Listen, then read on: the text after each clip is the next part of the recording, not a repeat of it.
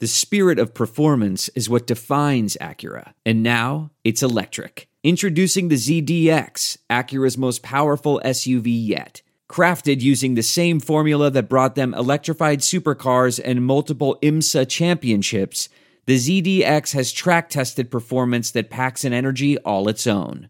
Unlock the energy and order yours at Acura.com.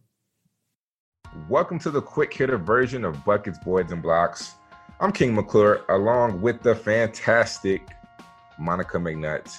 This week, our featured discussion is with our fathers, and they have some great stories and almost make Monica cry.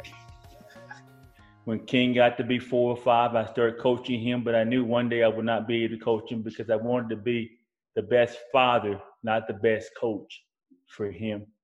And so around the 6th or 7th grade, I gave him up and let him be coached by someone else. Then I was his father, and that was the biggest difference in his life and my life.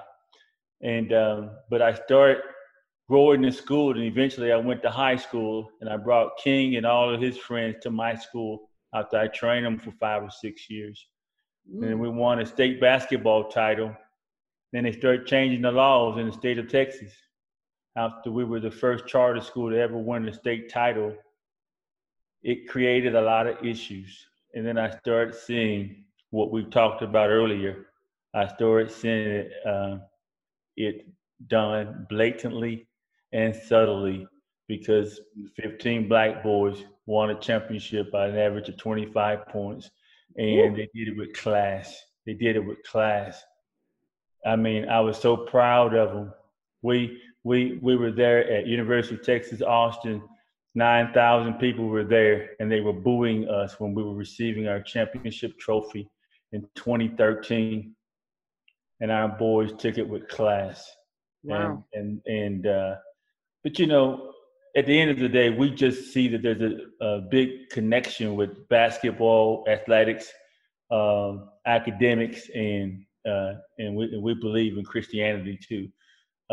When all three of them were going, you know, we're unstoppable. Yeah, love that. That's super cool. That's excellent. King, do you remember that? Do you remember those championships? I actually do. Yeah, I actually do. Crazy thing is, I was actually hurt when we won the state championship. I got hurt. I think the game before state, I did something. I think I dislocated my patella or something. But I was hurt, so I didn't even play in the I didn't even play. I didn't play in the state championship game or the game before. We still were able to win somehow. What year was this for you? What year was this? This was my 2013. So that was my sophomore year? My sophomore year? Yeah. Sophomore year? It was your sophomore year. Sophomore year. Because then junior and senior year, we lost to Admont Gilder the game before state. Yeah. Well, we moved up from 1A, from 2A. We skipped 3A and went up to 4A. But then Texas has 6A, right? A lot of pressure, all of that. Yeah. Texas goes to 6A. So they Right. moved us up from 1A. We had 100 kids in the school. They moved us up to 4A. With like, Oh my goodness. yeah, like come on. What in the world? That's the way politics work for them. Oh my goodness. All right, so this brings me to go, Dad. You're bringing concept in politics, so I would use a little bit stronger word, but go ahead. There you go, Mr. McNutt. I actually would love to get both of your perspectives. And Mr. McClure, I hear you saying you purposely did not coach King. My dad coached me all the way through.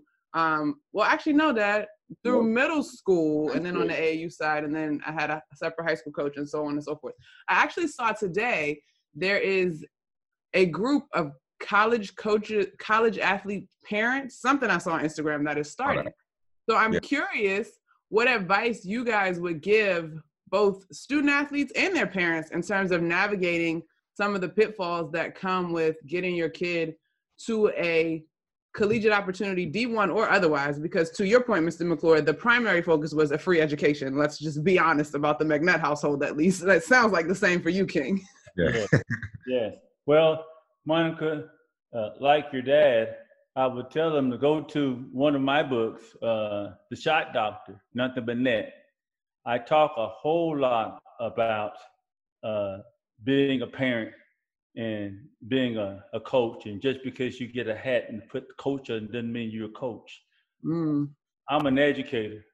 I can motivate anybody, you know, and I can do it in a positive way without bringing you down. Mm-hmm. And I see too many kids' self-esteem is destroyed because they didn't reach the expectations of somebody else.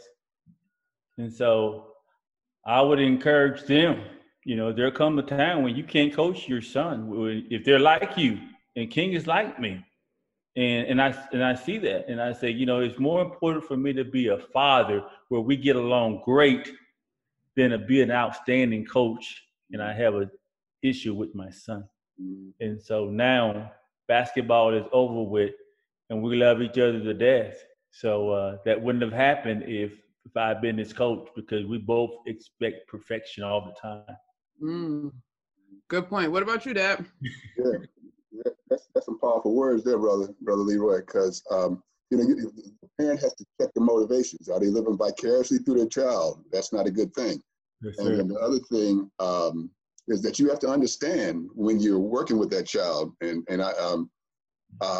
that you're the same voice that's telling them to eat their vegetables, go to bed, take out the trash, or whatever it is. And there can be some conflict there when you want to talk to them as coach. So you have to make that distinction. And then the other thing, you have to be open. And I'm talking about being a parent here and coaching your child. You have to be open to other people being able to do things that you can't give them. And I'll give you an example here. With Monica, because I'm a referee, I knew how to teach Monica techniques. And because I played the game, I knew how to teach Monica technique, she was with me when I referee a game, and she saw how people would yell at me and call me as a referee, call the names and so forth and so on. And I just told her, she said, well, don't that bother you? No, I got a job to do. You block that stuff out. People have agendas. So I told her almost everything she needs, fundamentals of the game, shot, philosophy, how to be cool in an environment. But I could not give her the toughness of playing in an environment. So I was able to find an AAU coach, and this man who coached in the inner cities of Washington, D.C., we struck up a bond, and I trusted him to be Monica's AAU coach. I was assistant coach, and he gave her a toughness Monica would compete, but she gave her a toughness to play physical, because I understood that she was going to be a good player. So as a good player, you're a target. And so that she, this allowed her to persevere with that. If you'd like to hear more from King, myself, and our dads, you can check out the full version of Buckets, Boards, and Blocks from Pure Hoops Media. You also can see the video version of the BBB Pod Quick Hitter on the Pure Hoops Media YouTube channel.